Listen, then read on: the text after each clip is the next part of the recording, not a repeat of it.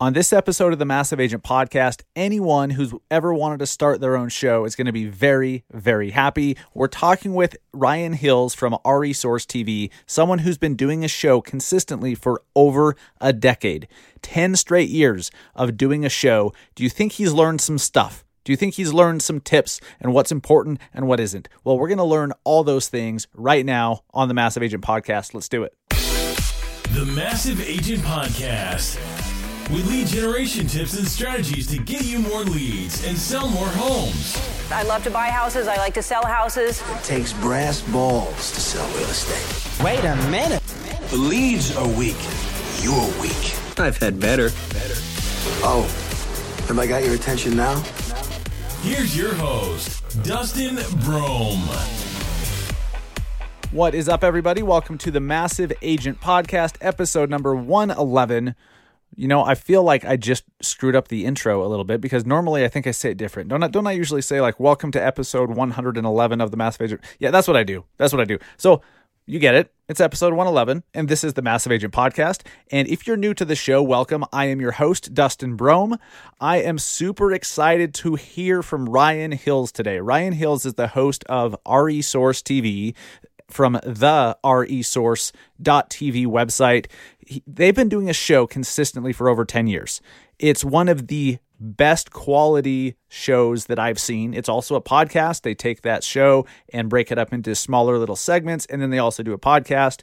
So if you're on the mortgage side of the industry, you've absolutely seen Ryan and his content all over the place for many years. Most real estate agents haven't seen Ryan or his content or come across REsource TV yet.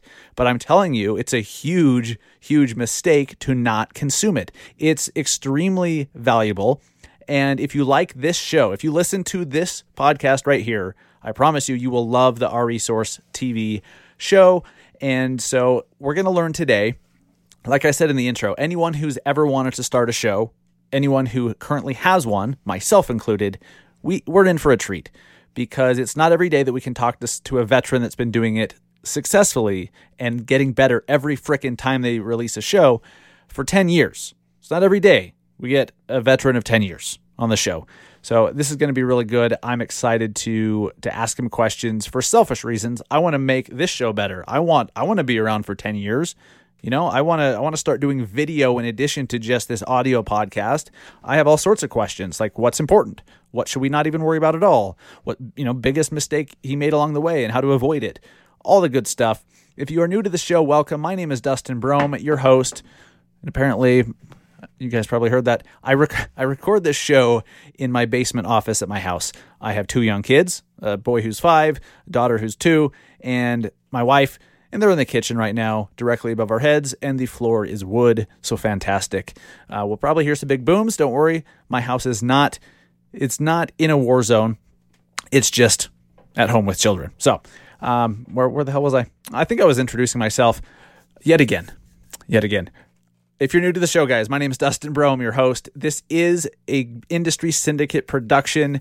I am the co-founder of a real estate and mortgage industry podcast network called the Industry Syndicate, and this show is a proud founding member of that network. You can get our app. We have a podcast player and podcast community app made for agents and loan officers.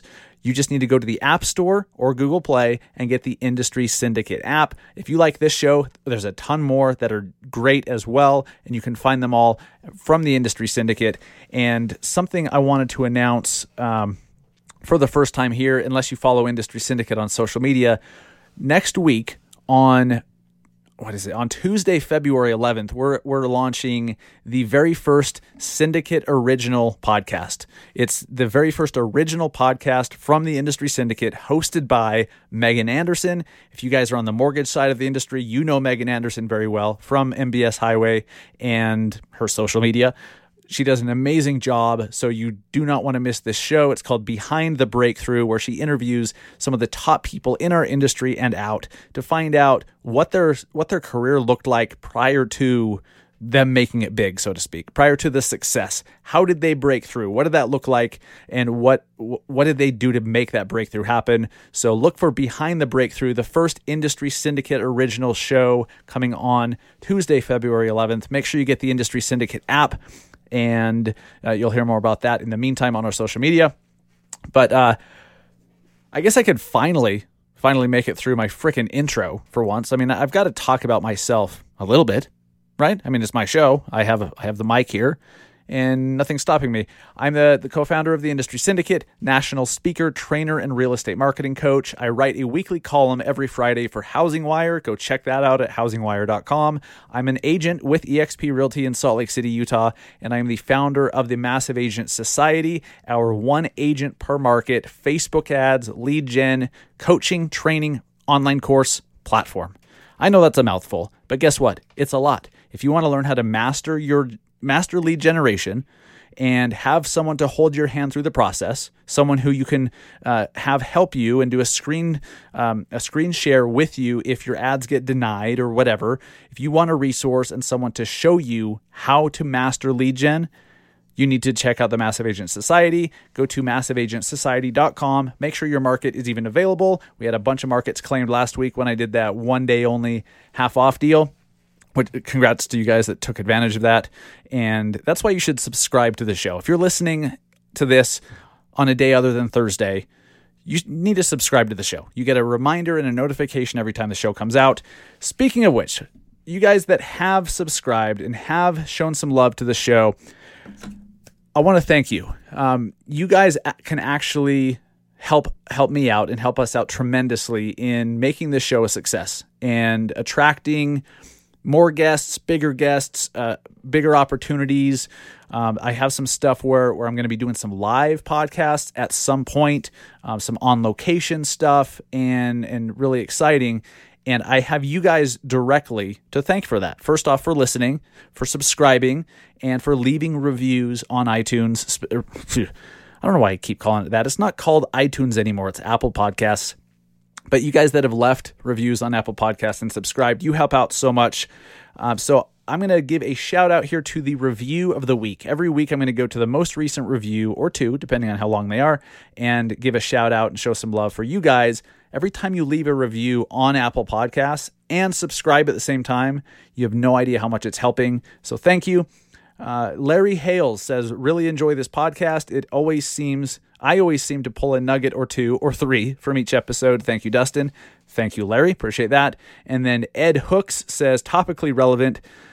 Living and learning are beneficial lifelong activities, always relevant topics, and honest delivery of perspectives for your consideration. Thank you, Dustin. Thank you, Ed. Guys, I love hearing what you like about this show. Last thing I will ask before we get into this amazing interview with Ryan Hills, host of the RE/Source TV show and podcast. You guys, like I said, can help out, can have a direct effect on the success or lack thereof of this show. Now, obviously, if I shit the bed, if I screw things up, if I do a horrible job, no one's going to listen. The audience disappears, as you should, and that's on me. But you guys can also positively affect the show by sharing it with somebody who has not heard it before. If you like this show, if you've left a review, if you've subscribed to the show, or you don't want to do any of that, if you find value for this episode or the show as a whole, please share it today. Please share it today. You could share an episode from massiveagentpodcast.com, share it right from Apple Podcasts or Spotify or wherever you listen, or even just tag Massive Agent Podcast on Instagram or Facebook or share it in your stories. You guys are very creative with how to share it. Let others know that this show exists. If you like it, please help someone else out by giving them access to this information as well. It helps me and our show out tremendously, and it helps out the agent that you're sharing it with. So share it with your broker, share it within your office, share it in a Facebook group, your stories, whatever it is. Send a text with a link to another agent you work with, and you have no idea how much that helps us out and how much I appreciate it personally. So thank you guys. Let's jump into the interview right now with Ryan Hills, the host of the RE/Source TV. What is up, guys? I am here with Ryan Hills from RE/Source TV. Ryan, how are you, man? How's it going?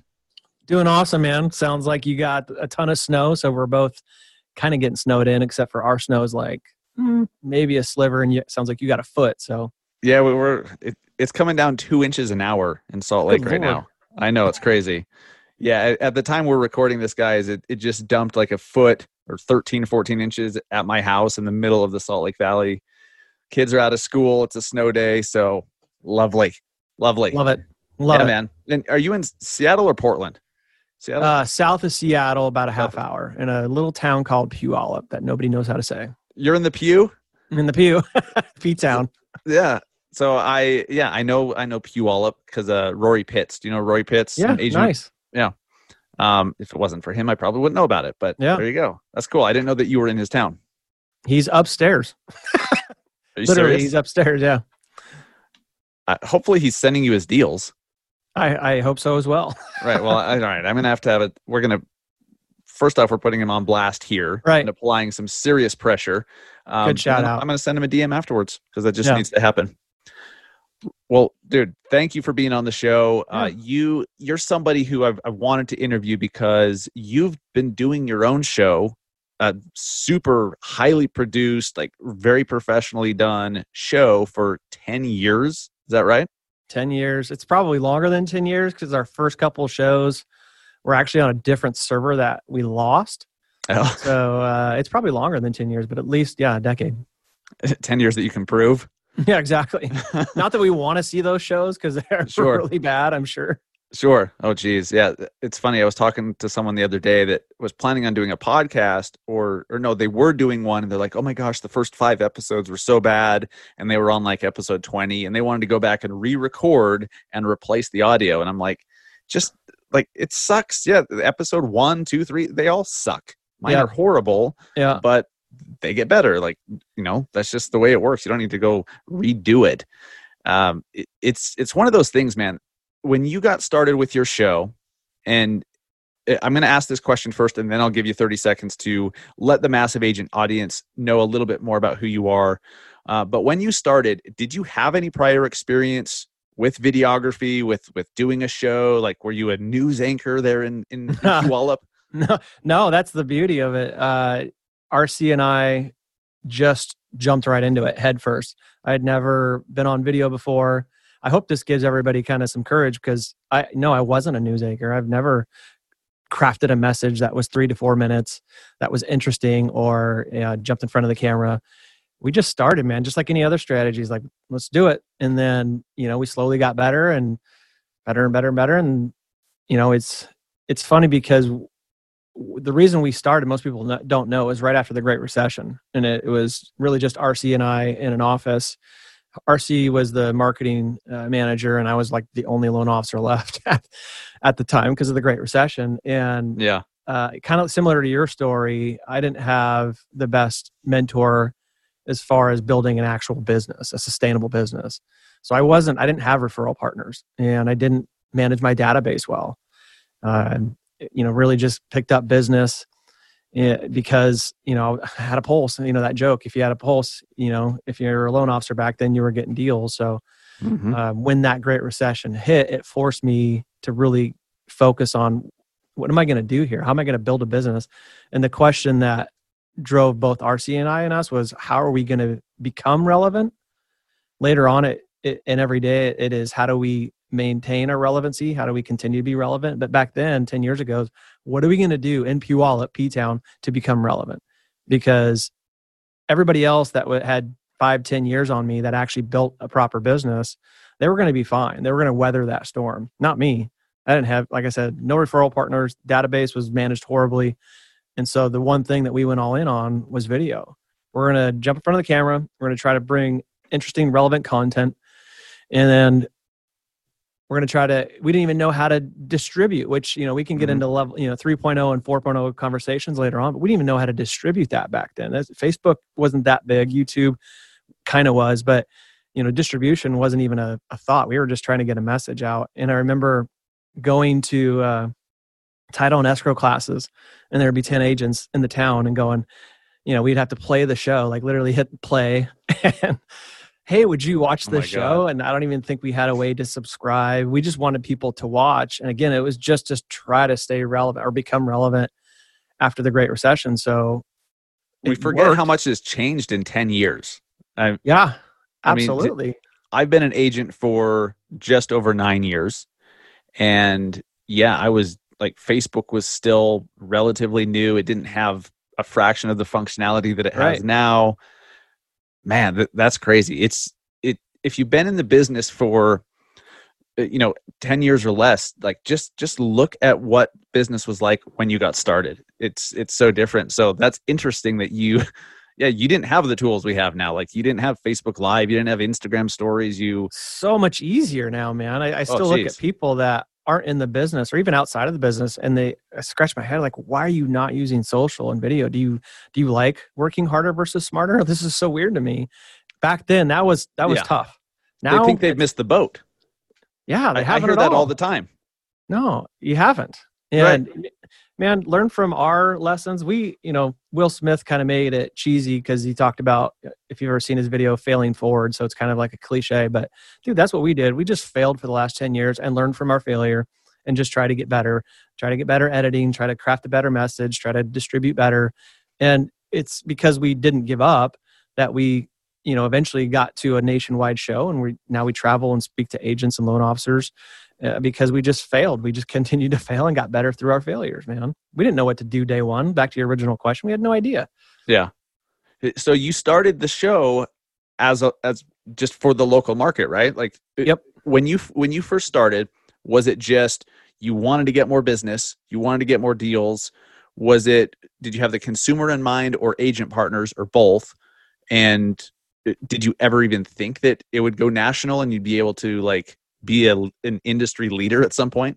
No, not at all. That was not even a strategy. It wasn't even a thought. It was really like we were treading water, man. Like we just wanted to survive. I didn't want to get out of the business, and necessity is the mother of invention. So that was like our all in. Like we had to survive. We had to keep our head above water, and we didn't even think about the consumer back then. We were just like, I know agents can send loan officers business, so let's try to connect with them.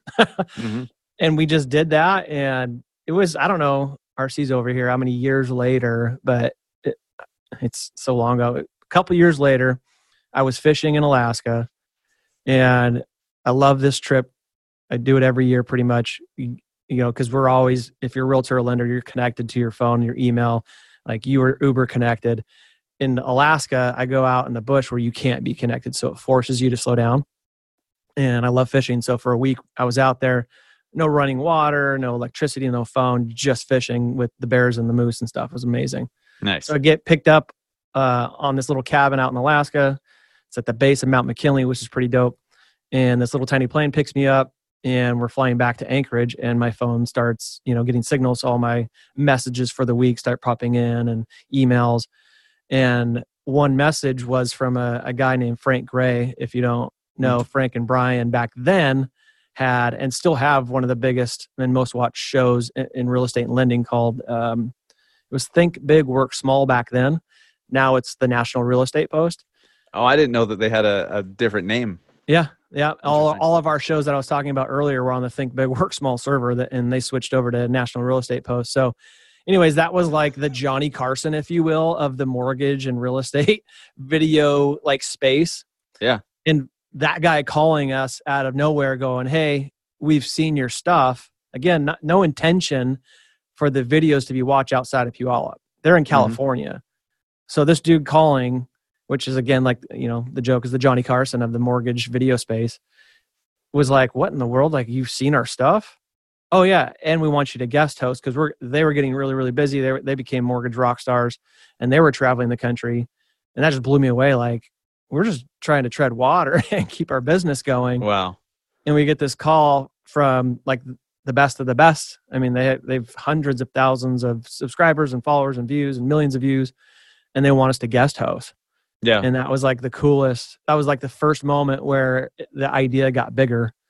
And from there, we started actually tracking. We figured out what an analytic was, and then started tracking them.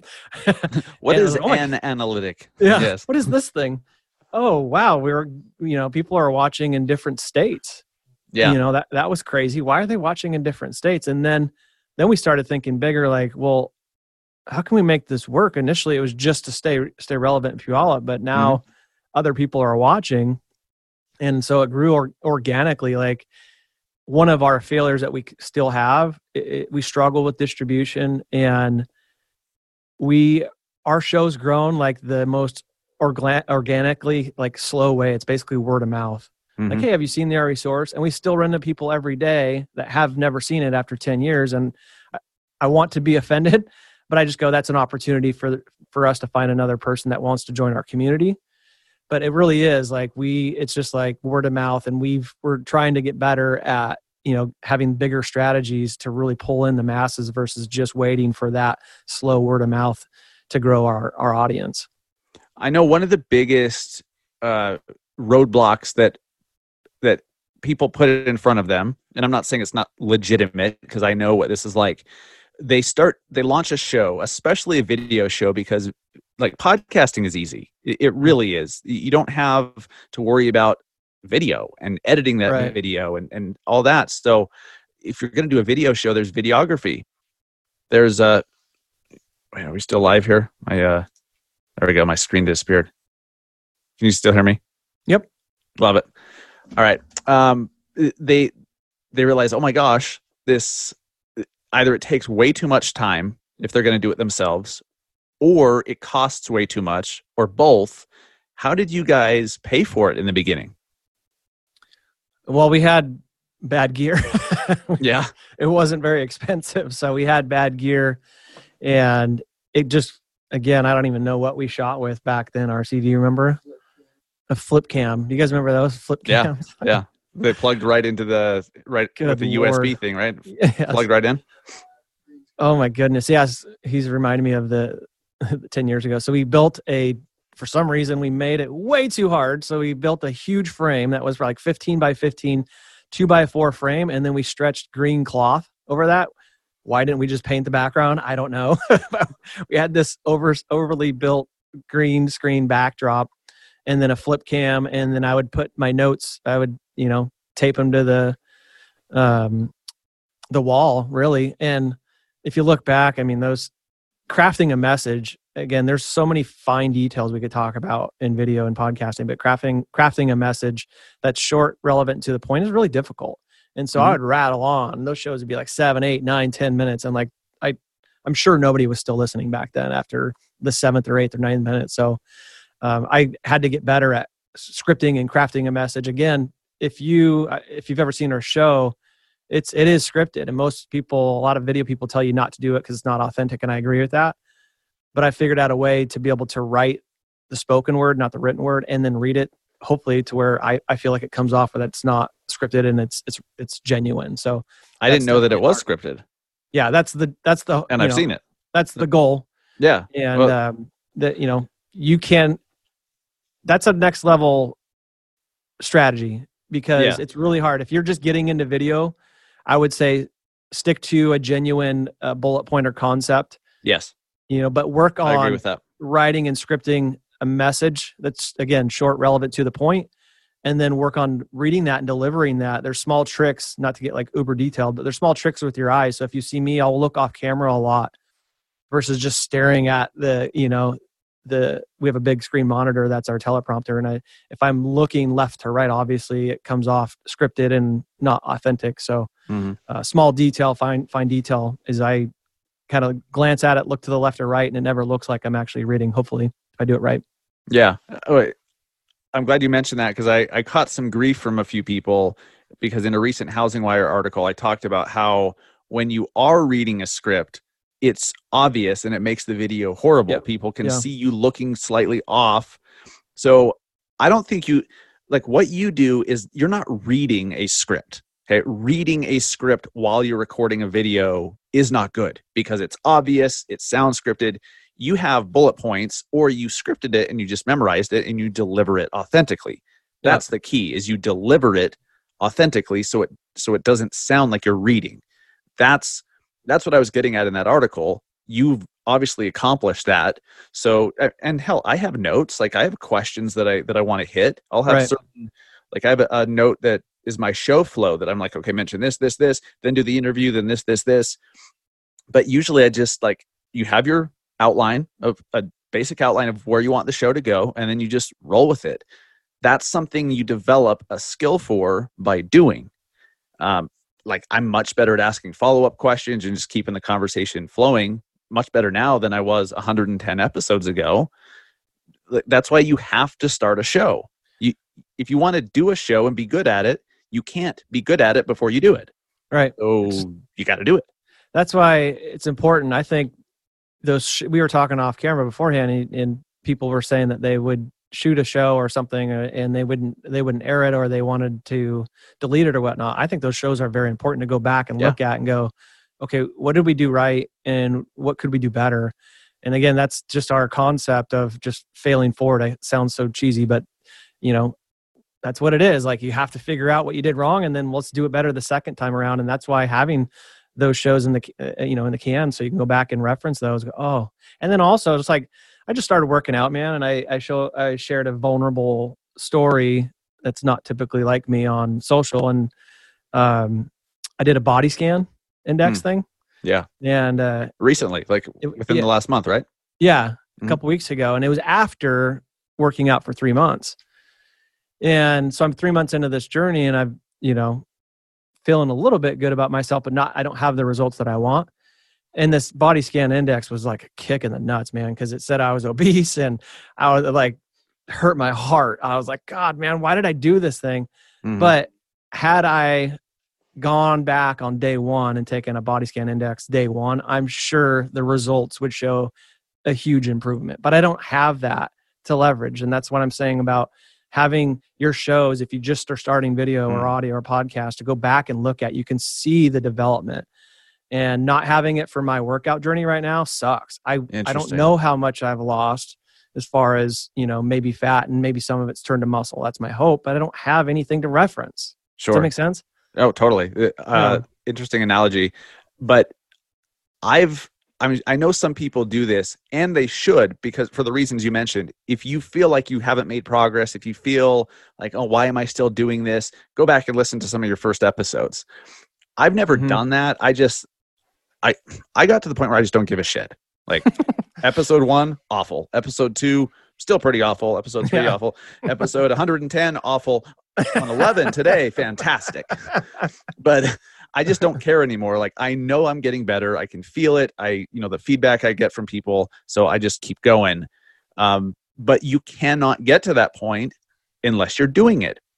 Again, so Ryan, if anyone out there is wanting to do their own podcast or video show or both, what's the very first thing that you recommend they do? Let's break it down for them, because I want this to be as empowering as possible and to encourage more people to take action and actually launch it than anything they've listened to before. Where should they start? And let's work forward from there. That's a great question. I'm thinking my answer is going to be contrarian, which is kind of me anyways. That's always good. Yeah. So I think people, even though quality is very important to us, audio, video, good. We have a lot of good equipment. All the toys. We have all the toys, distribution, all that's important, but you've got to have something to say. Even before you jump on the mic in front of it. Like, I hate these. Oh God, here I'm going to get myself in trouble. I hate these video challenges of 40 days. Yes. Not because I love the consistency of it, which is the challenge, but if you don't have anything relevant to say, what are you doing? So you're actually doing the opposite. You're training your audience to tune you out because you're not saying anything of importance or relevancy. So before you do anything on a podcast or video, like, really think about what you're trying to say, who you're trying to say it to, and perfect that message. Because you look at Gary Vee, man, that dude's shooting video when he's getting on a plane or in a car. And it's always interesting because the message, the content trumps the quality or the delivery method. And I think that's the biggest mistake I see every day, even today, in both realtors, lenders, is they just jump in front of the mic or a video camera and they just vomit something that's nobody cares about. I would rather you do it once a week or once a month if you don't have that much to talk about, and have something relevant to say that your audience is going to connect with you. Yes. Let's jump into that a little more, because you're right. So here's where I know some people are kind of throwing up their hands. They're like, well, what the hell? Because we tell them all the time, just do it. Just start recording. Just press record. Yeah. I think we're both right. Okay. You should just press record, but give some thought, 30 seconds of thought into what your intended audience actually wants to hear. Something that's actually valuable. It's not that hard. It just takes a little effort, a little thought. So yes, you should just say screw it and hit record, whether it's a podcast or a video. Yes, you should. Like 2 minutes from when this episode is over, if you have not done a video and you're inspired to do so, you should do it. But take that 2 minutes to think about what the hell you're going to talk about. Yep. So I mean, what I'm saying, man, is 10 years again of pushing past failures. right, So exactly. trust me, I mean, we come out once a week. If I had to come out with something every day that was relevant, I don't know that I could do that. I mean, Mhm. that's a really difficult thing to come out with something original every single day that people are going to find interesting. I'm just being real. Like, that's tough. Oh, dude, I do a daily podcast. It started as a flash briefing. Then I made it available on Apple Podcasts called the Massive Agent Minute. And it's extremely difficult. Yeah, kudos to you, man. Well, thank you. But Yeah. also, like, I don't know, maybe it's bad because, yeah, it can't be groundbreaking and revolutionary and just so fantastic every single day. So sometimes I talk about, like, like Disney Plus came out. So I talked about my kid's favorite show on Disney Plus or something like that. Yeah. I just make it an extension of this show so people can get stuff daily. It's hard. So, like, I set that bar really, really high for myself. I kind of wish I didn't, to be honest with you. Right. So I don't want that and people seeing the daily stuff or even the weekly stuff to prevent people from starting, because they're like, I can't do that consistently on a daily basis, a weekly basis, with production value, with great video, with great topics. I really think, let's talk about topics more, because you're right. That is the foundation. You could have the worst video, well, not the worst. You could have average video quality, average audio quality, and still have it be the number one podcast on the planet if it's great stuff. Russell Brunson, Marketing Secrets Podcast. I know it's not the number one on the planet, but it's one of the top ones. He records in his car while he's driving to and from the office, and you can hear cars honking and the engine revving and stuff. Nobody cares that he's not in a professional studio, because what he's talking about Content trumps that. is great. Yes. Yep.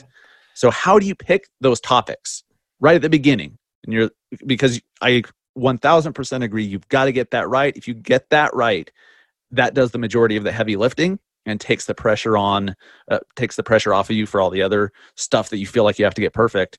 How do you pick the best topics? How do you do that? Yeah. So before we get to that, I like this conversation, because I think we're talking about overcoming two challenges. The one part I love about the video challenge and telling somebody just to hit record is you're building consistency. So again, Yes. back to my workout, journey that I'm in right now. I went from nothing to, I needed to build a habit. I didn't want to do a diet. I'd done those. I didn't want to have like a weight loss challenge. I wanted to implement a habit. And so the workout wasn't the priority. It was just getting the time every day, carved out, and the commitment. So I set out to go, I'm just going to change my lifestyle and try to at least do 2 days a week. Well, I'm pretty driven, so I got that down pretty quick. And now, it was like week 2, I'm like, I can do this 3 days a week. And then by week 3, I was up to 4. And then last week I did 6 days last week of 7. So that's the hit play, is just implementing the consistency and the strategy of every day. Okay, now I've got this habit built.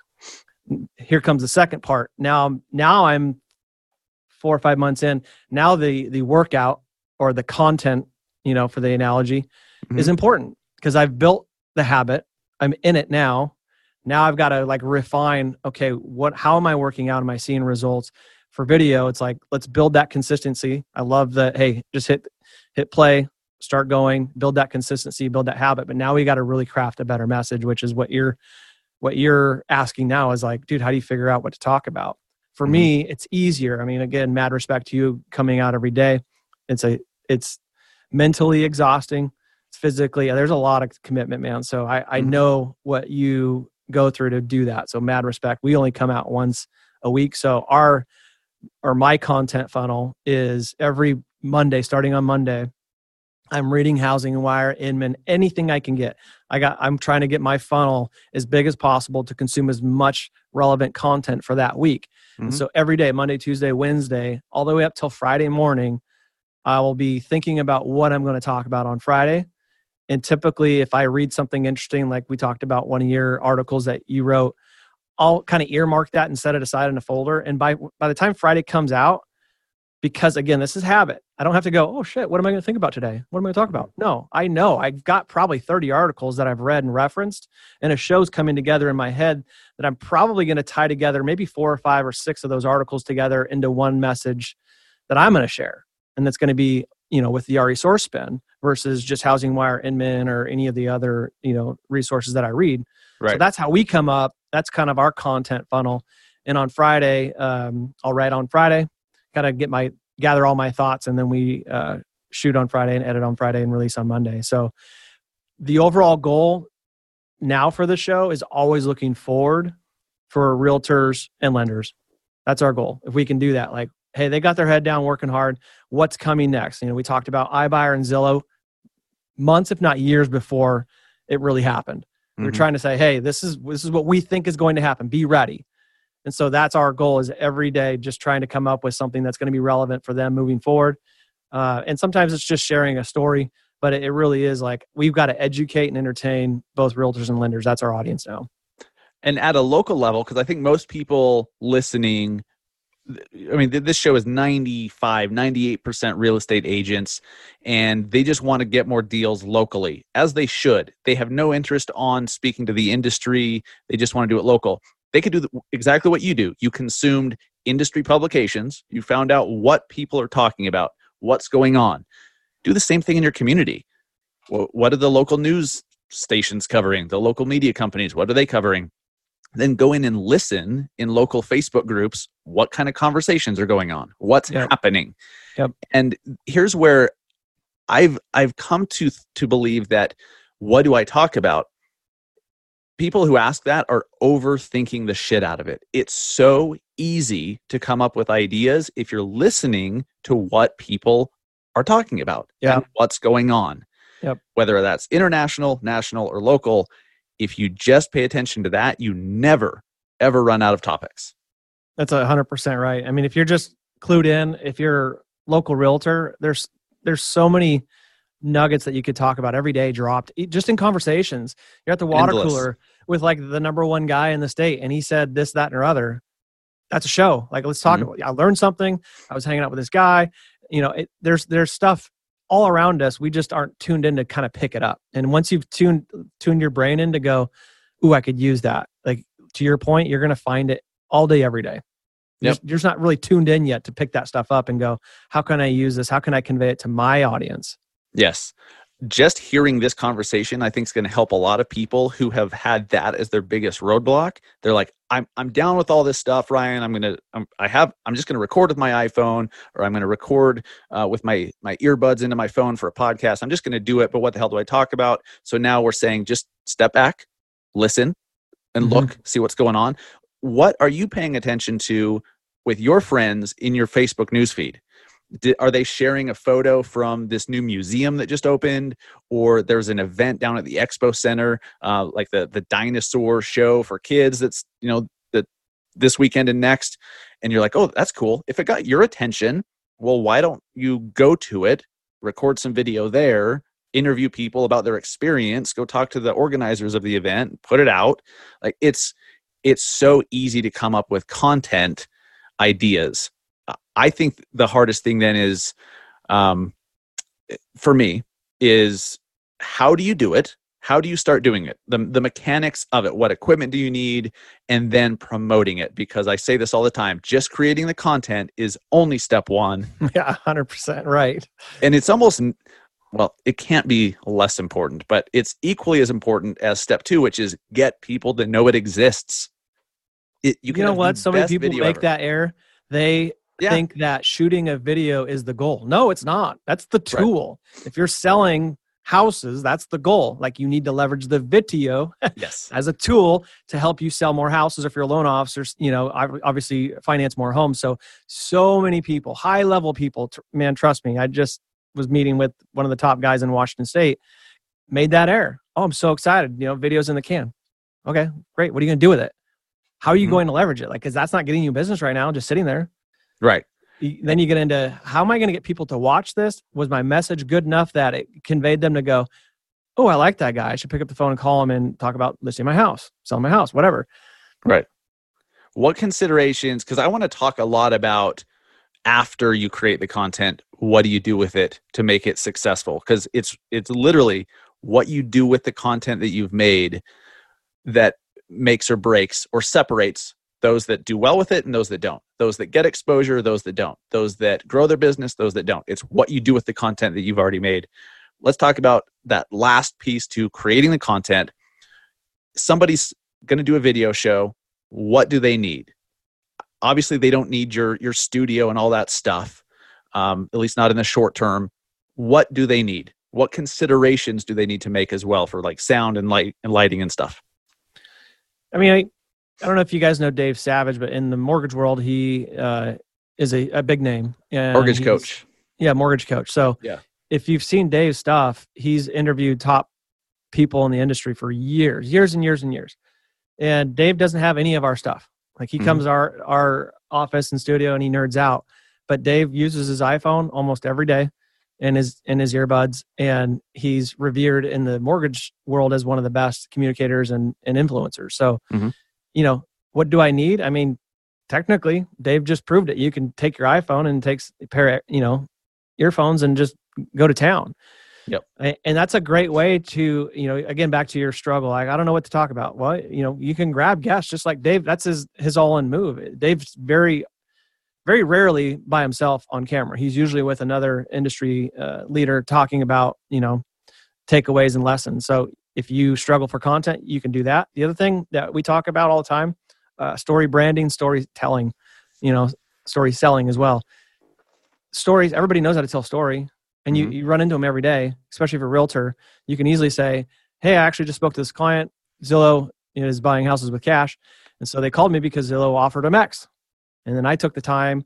And you go through the story of saying, I actually educated them on how I could make them 25% more listing traditionally with me or something, right? Like that's a great story versus having to stand up and like be a news anchor and craft this weird message. You're just telling an actual real story that people listening can go, oh, I learned something. I was edified through that story because I was thinking about selling my house to Zillow too with cash. So again, just be tuned in. If you're worried about writing a script or a message, start with just telling stories because they're all around you, even if they're not yours. Even if it was somebody in your office had an amazing story about listing or buying a house, or first-time home buyer, you can tell their story. Just because you're leveraging somebody else's story doesn't mean you won't get business out of that. Right. You're the author of the content. And if you're distributing that on your Facebook and YouTube and Instagram and IGTV, we should get into that too. You're still going to get the business from that. So don't be afraid of telling somebody else's stories. Like that's a great way to start if you're really struggling with the content piece of it. Yes. And I think that naturally leads into what do you do to promote the content that you've just created? By having a guest on, now you have someone else to help share that content. Yes. So when you had me on your show for your masterclass series, yep, I wanted to share the shit out of it, and I did. Yep. So by having guests on your show, now they have an interest in sharing that show. Like it's in their best interest if it performs well because they get exposure, they get credibility, they get all that stuff. So that's where having guests is so great. At a local level, find those local influencers, local business owners that have great social media presence, a great social media presence because they have audiences. Like, you got to think about this. Some people are like, well, that's so selfish. Well, yeah, it's your show. Like, okay, it's also in their best interest too. So you find people who have big audiences to share it to. That's right. That's pretty standard stuff. That's a page out of a book called Hitmakers. If people are listening, go buy that right now. Like it's $7 on Amazon. Hitmakers. And Hitmakers, yeah. And okay. It's kind of like I call it post and pray. Like I posted a conversation and I hope that people, tune in. That's like I'm praying for results. Mm-hmm. Hitmakers talks about the strategy of what you just outlined. Like you and I did a show together. We both have brands, The RE Source, Massive Agent Podcast. Now we have two influencers really pushing on watching this message. Oh, by the way, Dustin also writes for Housing Wire, so they picked it up. Yep. So there's an actual real strategy there. That's right. They did an posting article. and praying. Yeah. Ian, can you see that? That's one page out of this book of posting something and getting in other influencers to, 10x it, 3x it, whatever you want to say it, like to really blow it up. You and I did that. Housing Wire did that. And the more people that you get influencer wise or media wise, obviously, your message gets pushed out that much faster and that much bigger. So small takeaway from a really cool book called Hitmakers, but that's exactly what Dustin and I do. And speaking of, Savage, same thing. It's a great way to get your message out there really, really quickly versus just going, I hope people listen to this. Yeah. Post. And when you have guests, it takes so much of that pressure off of your shoulders, because like some of my shows, usually due to my lack of planning, I'll do solo. I try to have a guest every single time now. It takes so much pressure off me. It lets me learn from you and the other guests, which is amazing. And then they help promote it. And like, there's so many great things that happen when you just let go of control and you're like, hey, let's just like, you're the star of this episode. Tell me your story. Great things happen. And so if you feel like you have to start a show and it needs to just be you talking, at some point you are just going to get burned out, or you're going to get boring, or maybe you are boring from the start. Like some people are. Okay, that's fine. That's why you should have guests. Have dynamic guests. Then your boringness doesn't matter. Yeah, I mean, I wish I was Joe Rogan or Brad Pitt, but I'm not. So I've got to work hard at being really interesting because I'm not that fun to look at, and I'm not that funny. But you do have a kick-ass show, for sure. Thank you. I appreciate that. A lot absolutely. Of work. Let's switch gears here a little bit. Okay, before we do, because some people are listening, they're like, damn it, Dustin, keep it linear for once in your life and let's do what you said you're going to do. Promoting the content. Yes. What do you do after you finish up an episode? What are some of the things you do to get it out there? If we want to get nerdy and get into the weeds. I want to get very nerdy. Okay. So let me pull RC's up because that's literally his job. We have typically 3 or 4 of us in the RE source that are working on, shooting the show and the distribution. RC's job is distribution. And then once he tends to go long. So try to use as few words as you can explaining this. But I want to get into some of the stats that I'm proud of in the different channels after you're done. So love it. Yeah. RC, you're up, my friend. Did you know you're going to be on the show too today? Why do you think we have 2 chairs? No. Good point. So, as far as distribution, guys, I think a big part of that is coming back and just being aware of like who you're targeting and where. So you got to respect the psychology of social media. So what channels take what type of content, right? So if you have something inspirational or a picture, what platforms that's going to work on. If you have video, there's different types of formats. If you have just audio, you need to be doing podcast. And then how do you basically take your files, the how part, right? Whether you're using iMovie or free software or Premiere or Premiere Rush, all of these are editing softwares I'm rattling off. How are you cutting your content and sharing it? For us, it's very sophisticated at this point. So it's a huge commitment, but it doesn't have to be. I think Facebook groups are a really good place. If you're a local person trying to do like a business to business perspective, you can kill it there, but you can also have a business to consumer perspective with a Facebook group, and video trumps most algorithms on all platforms at this point. As far as like, if you upload a picture, it's only going to go so far. If you upload a picture and tag someone, it goes a little bit further. If you take video, it's going to go X times that. And if you tag someone in the video, it's going to go a lot farther than just that. So, strategically looking at that is a good way to go. I know you wanted to get into like more specifics on like stats. You guys use IGTV. You put it up on YouTube. I think you even have Vimeo or Wistia, right, for embedding. Yeah. So like in general, for instance, you had mentioned the last show that we did, and I sent out a long email to you. I was like, bam, bam, bam, bam, bam, bam, bam, bam, bam. Like if you want the podcast, you want the raw file, you want the video, you want the YouTube version, you want the Facebook version, the LinkedIn version, the Instagram post, the Instagram story, the IGTV. I don't care what you want. We have it. Right. Yes. And that's a commitment from us, just like the commitment to write something that's quality, to capture something like in a high quality. The distribution part of it, it's a flex and a huge commitment, no different than working out is. And, that's a flex. It's something I'm competitive in as well. Because if you're, Sure. If you're going to be on those platforms, and I'm not saying we're killing it everywhere, that's definitely not. We're always failing, like Ryan said, and moving forward and growing. But as we jumped onto this, I even did a quick Instagram story, and captured you, and I tagged you on it to give some pre-content to allude of what's to come next, right? Creating a little bit of curiosity within both of our followers, right? Let me jump in about that all email. Two of them, mom and mom, right? Right. Well, I mean, my dad listens, so okay, no harm, no foul. At least he used to. Maybe not anymore. The numbers went down, so maybe not. So that email that you mentioned that had all those links, what you did is so important. So if you're going to go to all the trouble of having a guest on the show and the time and the money that it takes to produce the show, whether it's a podcast or a video show, it does not matter. If you're going to have a guest, make it as easy for them as possible to share it. So you did that. You have one of the better emails I've seen where you're like, here's a link to the YouTube. Here's a link to this. Here's the code to embed the Facebook video, like all of that. Here's a graphic in, vertical graphic for stories. Here's a square one. Here's a horizontal one. And you made it easy to share along with instructions on what to do with those things. Because not every guest you have on is going to be super social savvy. Absolutely. And so you probably see a lot more sharing happen because you've made it easier for them. Absolutely. And then from a credibility perspective, when you share our content, you endorse us. Even if you're on our show or we're on your show, the host is endorsing the guest, right?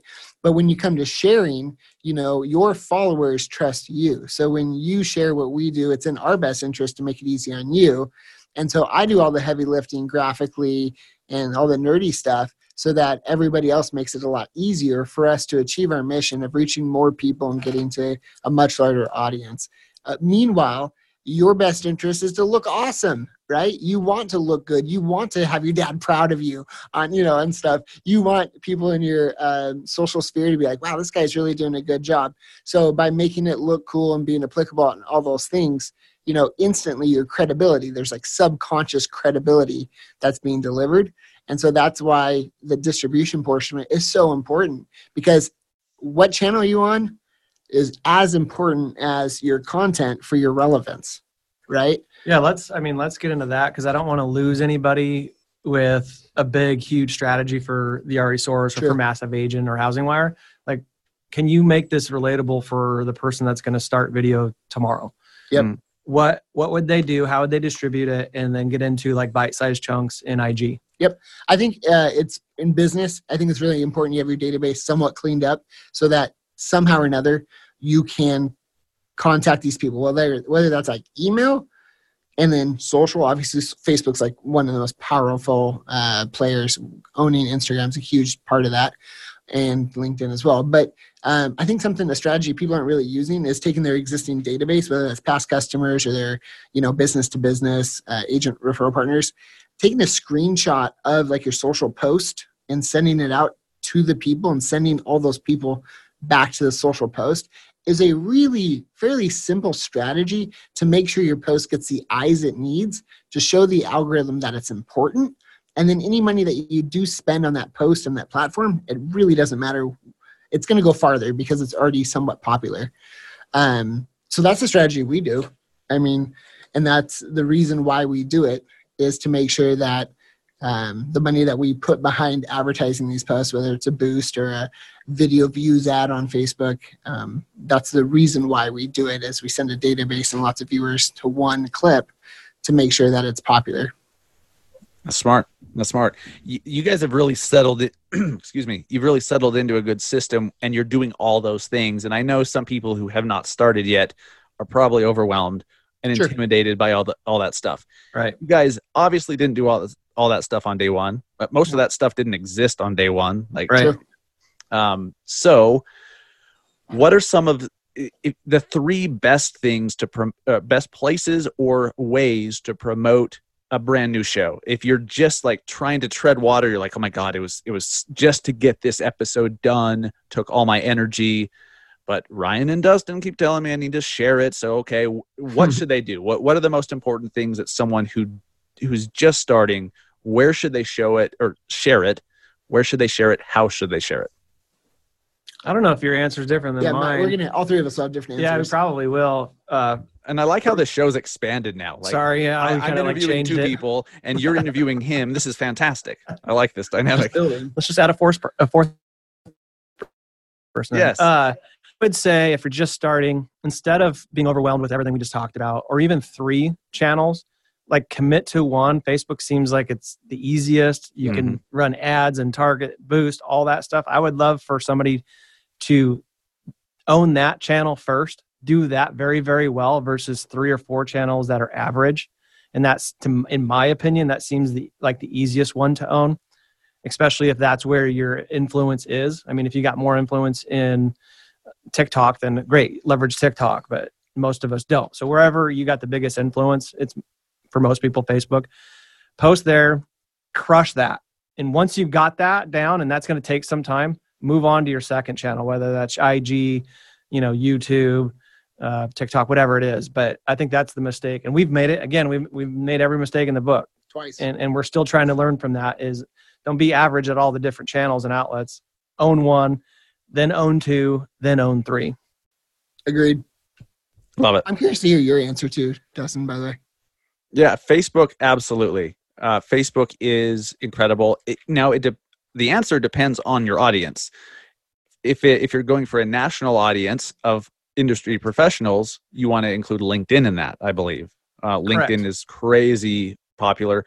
I just don't think LinkedIn, unless you have a big LinkedIn following of consumers in your area, it's not that great for an agent trying to get local business, in my opinion. But we have Facebook, a lot of C-suite people that listen. So for like a regional, I could see LinkedIn being an all-in move for a regional or somebody trying to totally recruit. So for executives, I think LinkedIn would probably be the top, but for the average loan officer and realtor, probably not. Yeah, Facebook. And with groups, you mentioned Facebook groups. Groups, absolutely. But this is where you've got to get the topic. The topic has to be right for the group. If you're doing the 5 tips for, buying your first house, or 10 reasons why I'm such a great freaking agent, and you do this amazing, beautiful video that makes people weep, you share that into a Facebook group, and you're going to get blocked, deleted. You're going to get a bunch of people posting spam GIFs, which is always hilarious. I enjoy participating in that. So you've got to get it right. If it's about the community and you're interviewing a food truck owner, or you're talking about a museum opening or the arts festival, people want to see that stuff in local Facebook groups. So that will do well, not the boring real estate mortgage stuff. You got to get the topic right in that context. I love the B2B reference to the taco truck guy. Like if I had to start over and I was just a LO or realtor, I think I would go that route because it's interesting. It's in the community. Again, you're leveraging, just like you and I have brands, that taco truck guy is going to want to share that as well. Mm-hmm. And so you go around the community and you're interviewing and talking about, maybe the best place to get a taco or hamburger or best whiskey. That's one of the strategies I'd start with. Like if you're struggling where to start and how to have something fun and interesting, there you go. Find the coolest places around town. Mm-hmm. Right. If you're doing stuff like that, make sure you put it on YouTube because it's searchable. Facebook video, not searchable. YouTube, extremely searchable.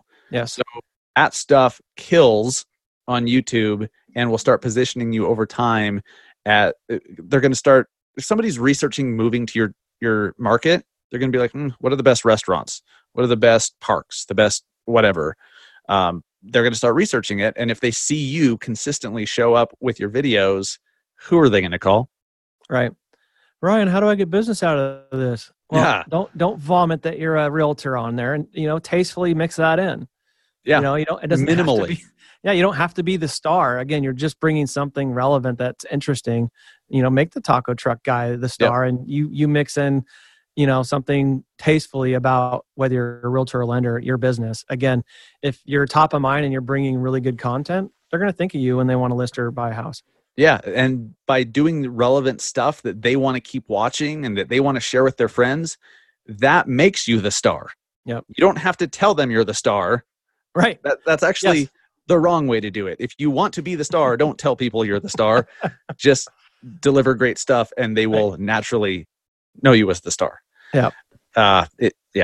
So it matters a great deal, the topic you choose.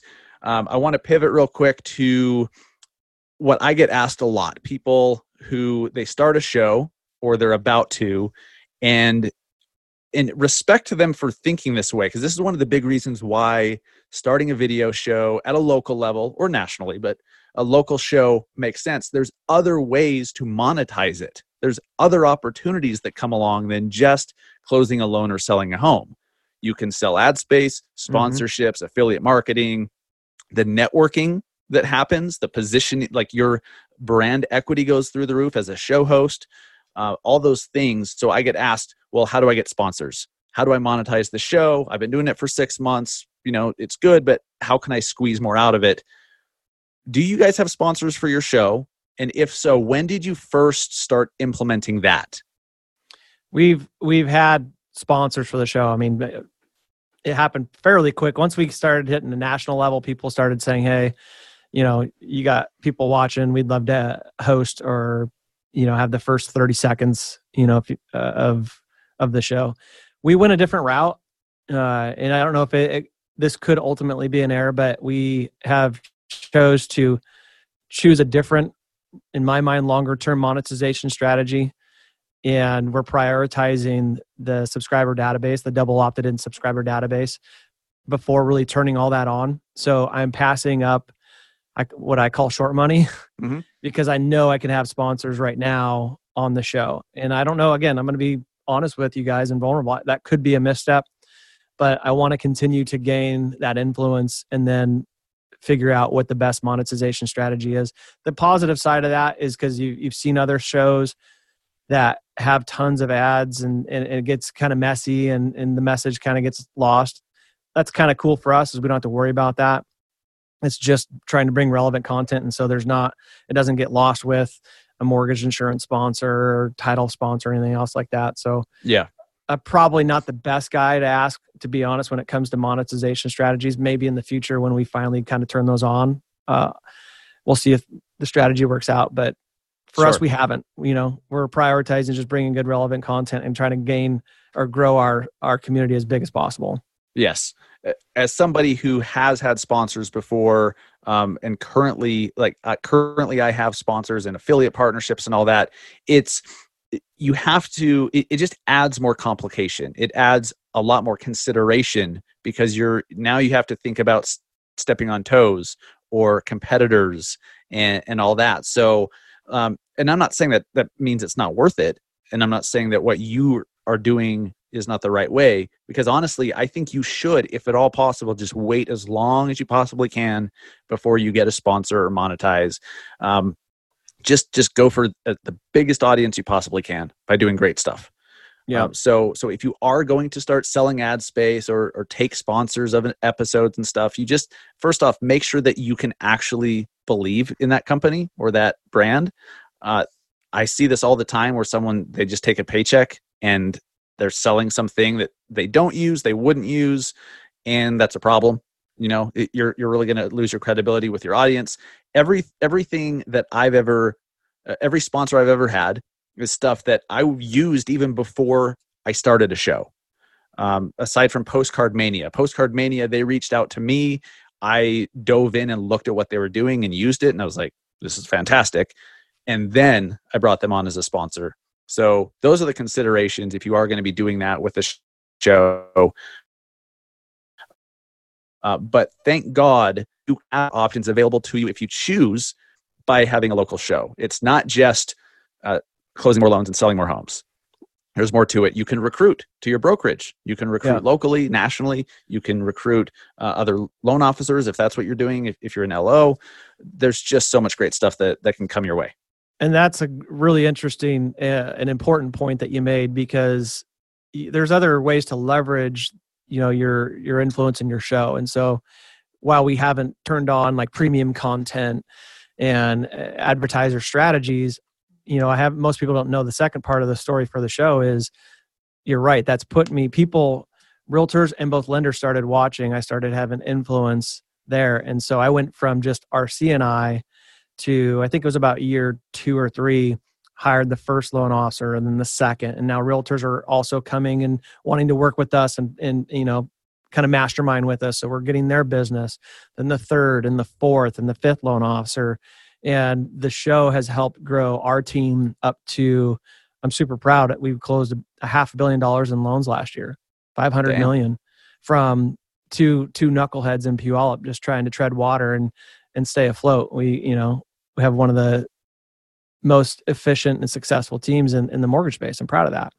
That is the perfect way to wrap things up, because I was going to ask you what has happened. And I mean, we've been talking about it the whole time, but specifically, like, has your show led to closing more loans or growing a branch or whatever?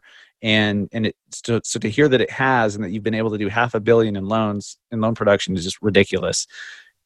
But had you just done it for 3 months and decided, I haven't recruited anyone yet, right, and quit, never would have happened. You guys just decided to stick with it. The last question I want to ask: was there ever a point where you did quit, wanted to quit? What did that look like? Like, bro, or does that happen every day? daily? Yes. Okay. Every day, man. It's a grind. Again, back to working out this morning. I didn't want to. Mm-hmm. And all I tell myself to continue with my workout journey is just get out of bed.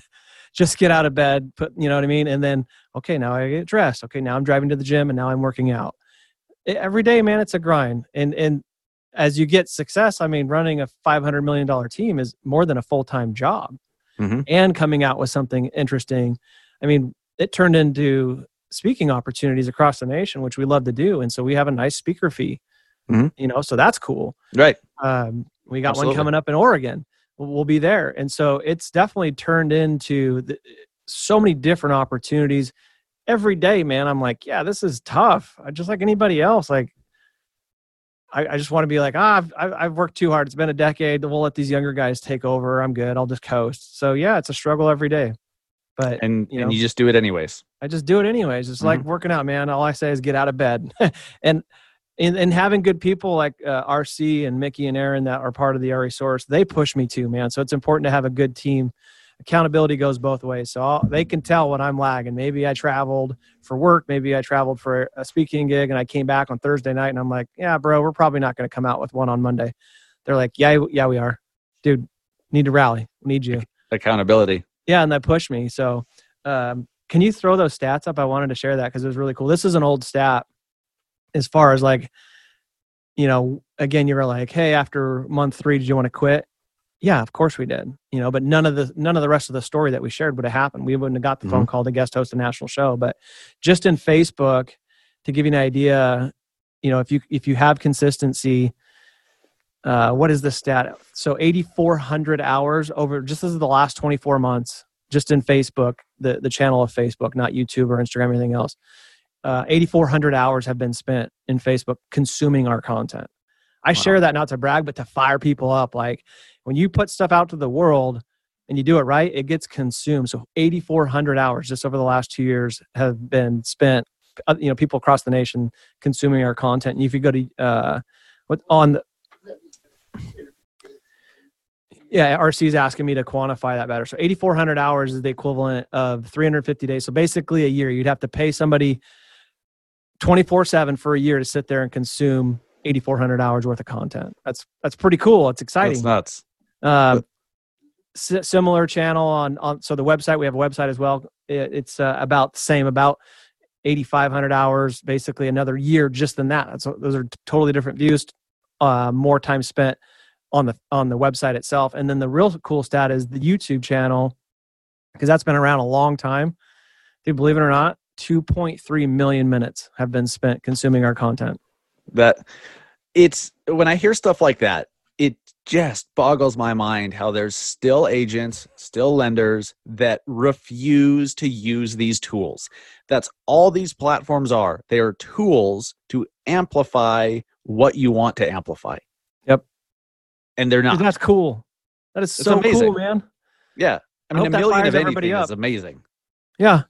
Like it's, if I'm listening, I'm like, okay, I'm not there yet, but again, just get out of bed. You got to start somewhere. You got to, implement that habit, and people will consume your content, man. It's so easy now to get it out there. We were trailblazers, and everybody thinks being a trailblazer is fun. It's not. Like, you get cut up, if you're first through the bush and you're knocking it down, like, you get cut up, you get scratches. Like, we had to learn this stuff the hard way and fail forward. And, thankfully, it's a lot easier now, but we've, people like yourself and the RE Source and Savage have kind of put that blueprint out there. And those are 10 years of failures that you guys just get to start where we've basically finished and go, okay, I'm going to leverage what they've talked about, because we share all our success on the show. We shot a show years ago called Respecting the Psychology of Social Media, and the importance of how and why you'd want to, deliver your content in each of those streams. Like, there's no secrets, man. We're talking about everything we do every day on the show. And that's what we just did here. I mean, yeah, you've basically given the roadmap and all the context and all the secrets to anyone who wants to do it. Now, literally the only variable is, will they? Yeah. Will they do it? Yep. And it's just like, a lack of information is not a valid excuse anymore. It's just not. There's Google, there's YouTube, there's asking other people who have already done it. And there's just a lack of desire, a lack of willingness to seek that information out. That's it. That's what separates those that do and those that don't. Yep. Ryan and RC, thank you guys so much. I want to wrap up the show with our rapid fire questions. Gives us a little bit more insight into you, and then I'll ask you at the end for the most impactful book you've ever read, one app recommendation, and the best piece of advice that you've ever received. Either or questions. You don't need to elaborate if you don't want to. Just pick one or the other. Facebook or Instagram? Facebook. Instagram or LinkedIn? Oh, again, that's tough depending on who you are. Instagram is just so much cooler. It's hard to say LinkedIn. Yes. You think Instagram is Instagram's my answer. Yeah. Books or podcasts? Oh, that's a great question. So those books behind you on the bookshelf, do you actually read those books, or yes, they are, or the props? Read, and it's only a fraction of my collection. I am old You're a school. reader? I still buy books. I have never listened to an audio, whatever that app is, audiobook. I've never Audible? listened to one. Are you Audible. shitting me? I'm not. Wow. I'm not. So I'm the guy that still buys it, and I like to highlight and I like to write in there, because it's tough to retain everything, but I'll know, like, oh, that book was talking about, and I'll pull it up and I can go right to it. Yeah, and Nice. I print out executive summaries afterwards that do a really good job. So it's tough to retain for me listening, but I love podcasts as well. I don't like that question because I love them both. That's a bad question. It's a dick question. That's what makes it a good question. Like, you should say, hey, dude, you got to pick one. If I had to pick one podcast, even though I love books. Okay. Podcasts or audiobooks? Well, you know the answer there. I already know the podcast. iPhone or Android? Oh, iPhone for sure. Good call. Yeah, some people get that one wrong. It's funny to me. It's always when you funny. unfriend them, right? Yeah. Like, this will not be posted ever. Yeah. Oh, sorry. It didn't record. We're going to have to go a different direction. Alexa or Google Home? Neither. Oh, are you one of these they're out to get me freaks? No. I'm just kidding. No, but You just don't. I don't know. Just don't do it. I don't get it. Like, my phone does that. I don't understand why I need to have another voice controlled thing to tell me to turn on or tell Alexa to turn on my TV or drop the blinds. I just don't get it yet. Yeah. I don't see the benefit. Set timers, play podcasts, flash briefings. Alexa has flash briefings. Yeah. Yeah. I don't know. But like you said, there's that elsewhere. Burgers or pizza? Oh, that's another great question. Pizza. These are good questions. Well, thank you. New York or LA? New York, baby. Yeah. NFL or NBA? NFL. Let's see. Seahawks or Life. I mean, Hawks. Like, Or life. diehard you're a Hawks. Seahawks fan? I remember their old silver helmets. Those are And great. so cool. So cool. And hell, should I bring remember the those back. Seattle Sonics. Yeah. Isn't that a sore topic up there in Seattle? It still is too soon. It's like Is talking it? about throwing the interception on the 1 yard line. It's still too soon. Oh, shit. Yeah. Mountains or beach? Mountains, actually. I like it. P&W.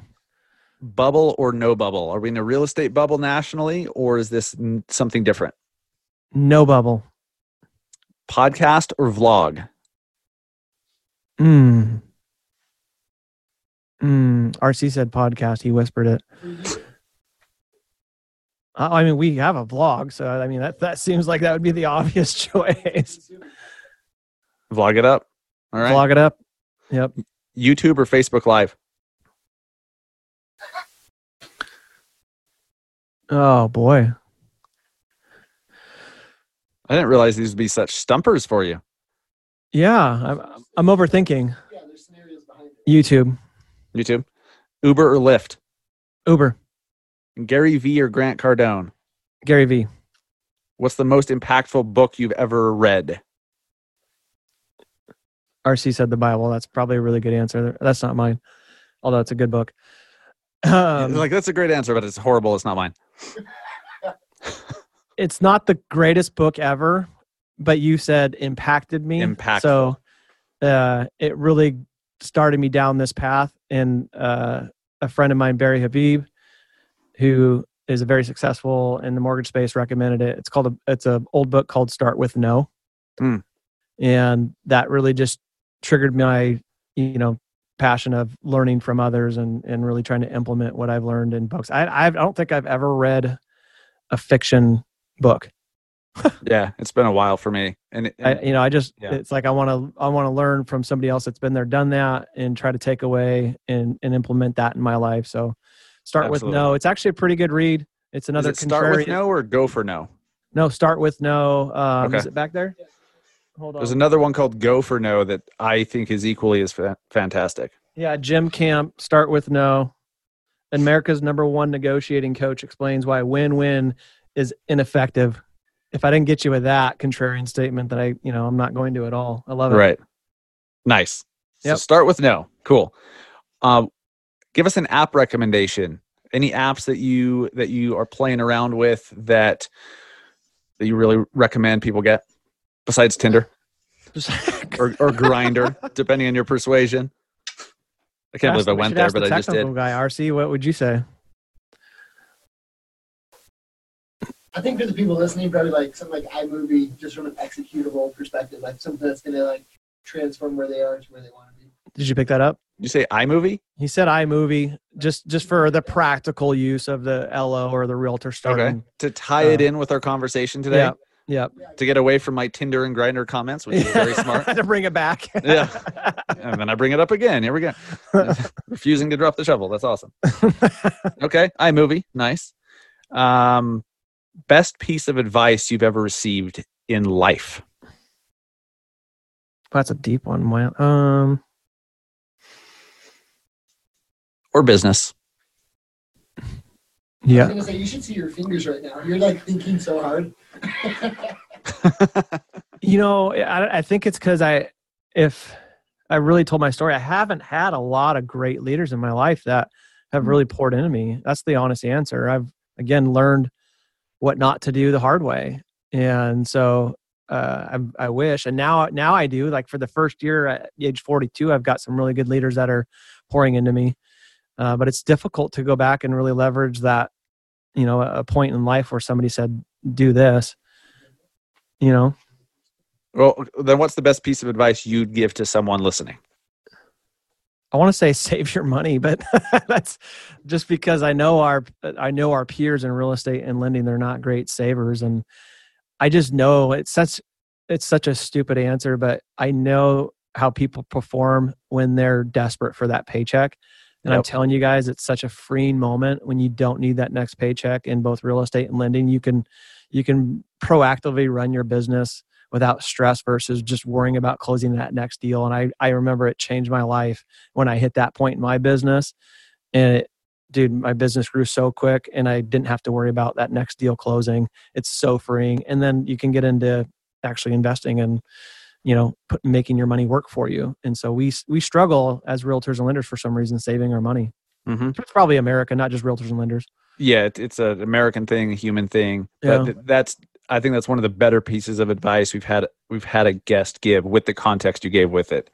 I agree. I know what it's like to need a transaction to close. Mm-hmm. It's not a great feeling. It's not. And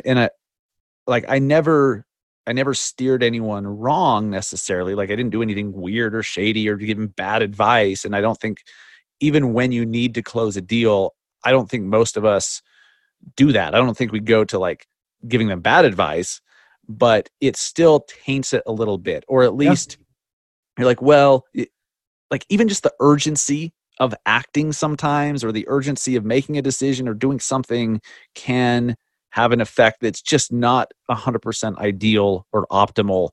And so when you just don't care, or it's not that you don't care, but when you're like, if this deal doesn't work out, we'll just get the next one. Mm-hmm. And it really doesn't bother you. That's an amazing place. And it makes you a better agent.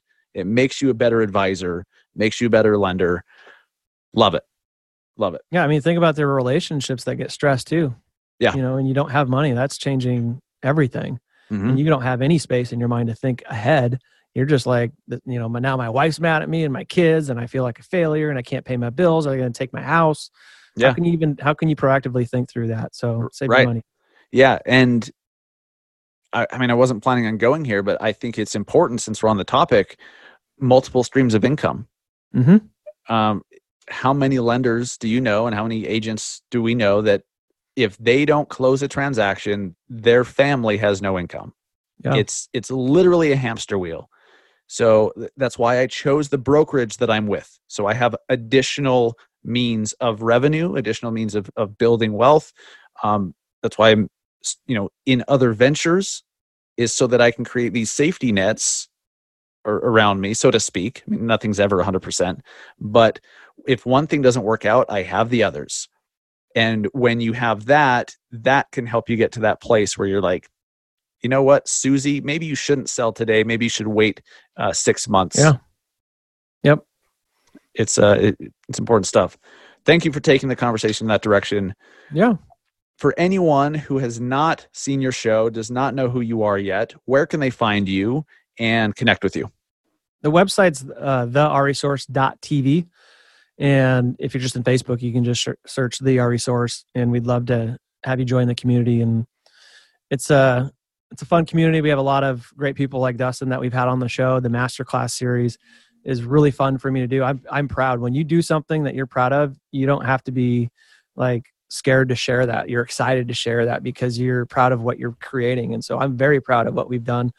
Almost every one of our shows, I go back and look and go, wow, we have a badass content library of 10 years worth of shows, because, I'm proud of what we've done. So I'm excited to share that with the world, and having people like Dustin on our show and other, if you go to our Masterclass series, you'll see these uber successful people that are just super humble, and they're very open, and they'll share their story, and there's so much to learn from them. So I'm really excited to keep that Masterclass series moving forward going. I love it. Yeah.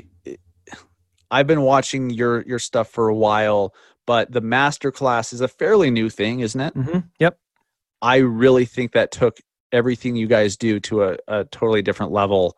So you're right. A bunch of super successful people, and me that are part of it, which is awesome. And Ryan. And I'm humbled. Yes. So Ryan, thank you so much. Appreciate you being on the Massive Agent Podcast today. Great stuff. We went a lot longer than I thought we would, but I think it's pure gold. So that's the way it is. If Joe Rogan can do a 4.5 hour podcast that people listen to, I can do one that's an hour and a half.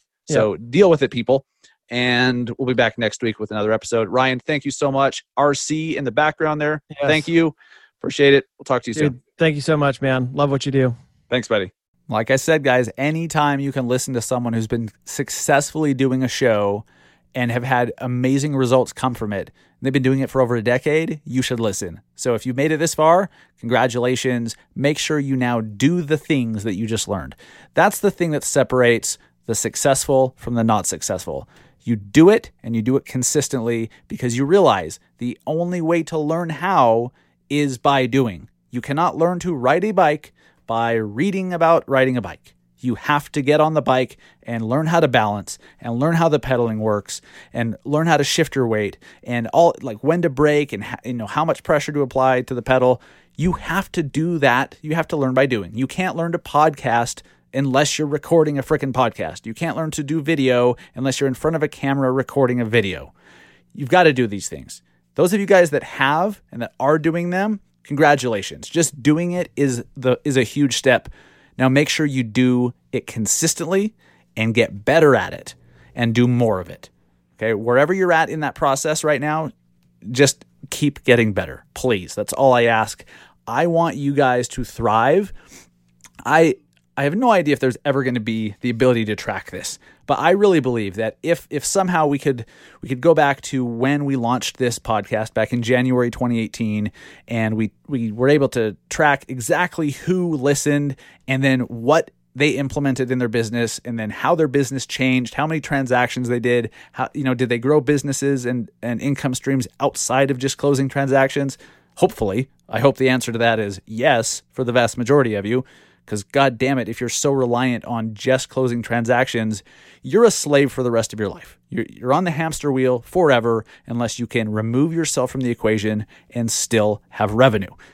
But if we could track that, I really believe that you guys, that this audience would be one of the most productive audiences of any show out there, because you guys do shit.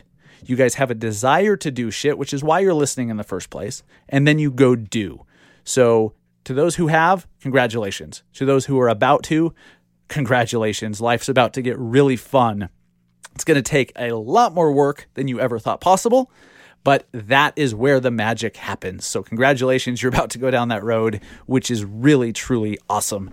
Guys, thank you so much for listening to the show. And last thing, I've had, I don't know why this week, I've had a few questions about my favorite CRM. I personally use Wise Agent. Wise Agent is what I use.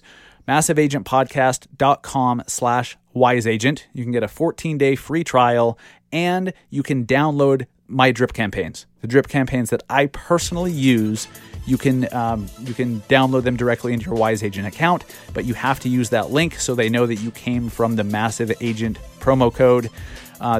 Look, they're not the only great CRM out there. I know some people use LionDesk. I left LionDesk for Wise Agent, and I'm very pleased. It's easier to use. It's cheaper. I just like it a lot better. Some people like Follow Up Boss. There's the Easy Agent Pro CRM that's built in. It's fairly basic at this point, but there's a lot more features coming to that. So you just have to find something you like. So Wise Agent's what I use. Make sure you use the Massive Agent promo code, MassiveAgentPodcast.com/WiseAgent. Check it out, 14-day free trial. Dive in, commit to it, see if you like it. And if you don't, then frickin' cancel it. No harm, no foul. Didn't cost you a dime, just a little bit of time, and then now you know. Thank you so much, guys. Appreciate it. I will see you next week for episode 112. It's a great episode next week. We have Dan Lesniak from Hyperfast Agent. So I'll see you next week. Go sell some homes. Have a great weekend. Take care.